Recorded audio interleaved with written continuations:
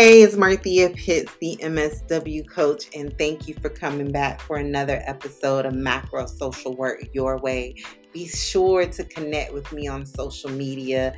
I'm on Instagram at _MSW coach, Facebook at the MSW coach, and on LinkedIn as Marthea Pitts, the MSW coach.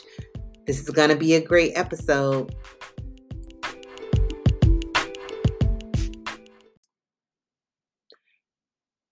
So I recently posted on my social media a question asking, why are social workers hesitant to advance in their careers? So let me explain why I asked this question. In my career coaching program, I have worked with dozens of social workers. And what I quickly realized was that social workers desperately needed career mindset work. A lot of it stems around their belief in their ability to do work over and beyond case management. A lot of it stemmed around their just sheer belief that there are other career opportunities out there for social workers over and beyond case management. A lot of it stems around their right to earn salaries that allow them to be able to take care of themselves and their families and not have to work 2 and 3 other jobs. I say that because you would be surprised the level of career mindset work that we do inside of the career accelerator. And I infuse it in a way where we are getting the tangible things that we need, the tangible areas down and master that we need to find, secure, and competitively compete for work, for macro work, but also to confidently, once you secure the job and even in the process of getting trying to compete for the position, you are in a headspace mentally to say, I am an expert here, right? And so when I read a recent comment, this was a comment that I had never really heard before about um, social workers being hesitant to move up in their career because they feel like there will be a lack of skilled social workers on the front line in case management roles. And I want to give the piece of information that this came from a follower that follows my work, who I would consider to be an OG in the game, right? And so a OG to me is because this person says that they have over 15 years of experience as a social worker. So that's an OG to me. Social work literature would refer to them as a veteran social worker. So to read that, I was like, oh, wow, I've never heard that take on it before, right? I named some of the career mindset things that I am aware of, but I never specifically heard that area of concern. And when I read that, I immediately thought, like, wow, we as social workers are so passionate about people and their well being, oftentimes at the demise of our own.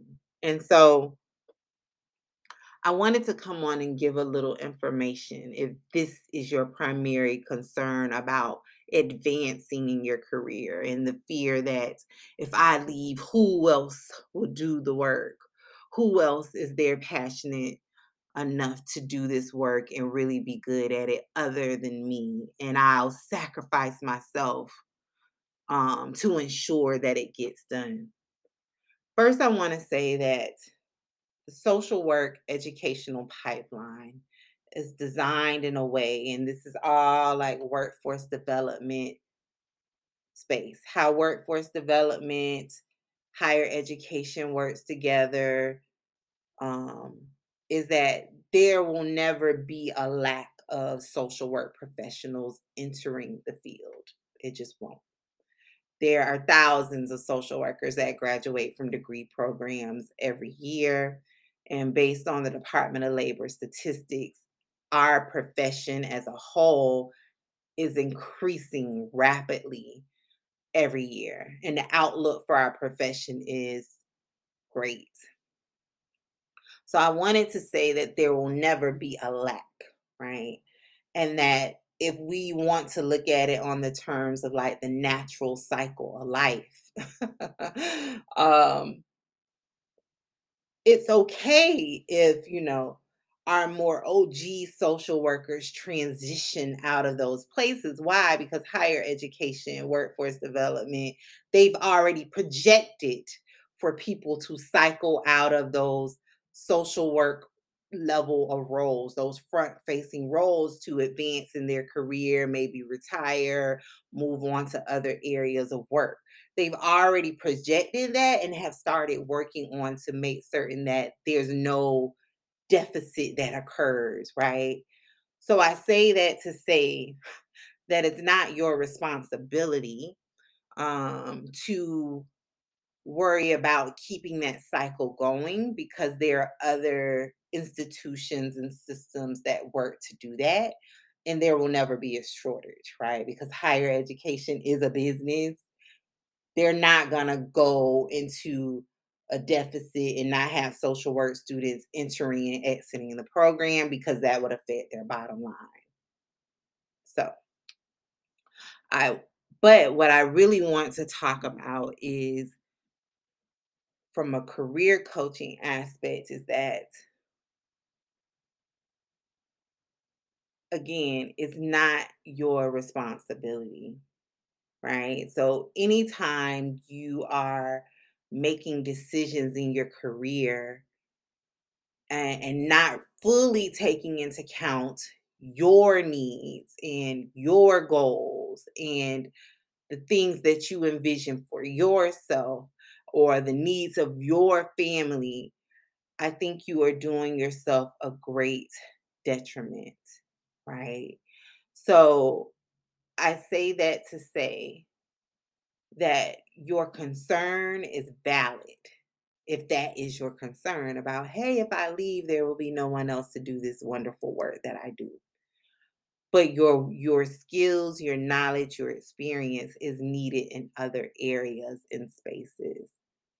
And the only analogy I can use is one that you commonly will hear in business about the importance of scaling your business and moving from being a solo entrepreneur or providing one on one services to thinking about ways that you can serve the masses.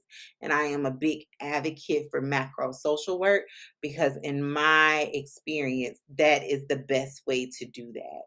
Hence the reason why I became a macro social worker, because on the front lines, I quickly realized like I am going to not be able to make the changes that I really want to make for my population, because I see my clients suffering every day because of these barriers and issues when it comes to workforce development for youth, young adults, and adults, right?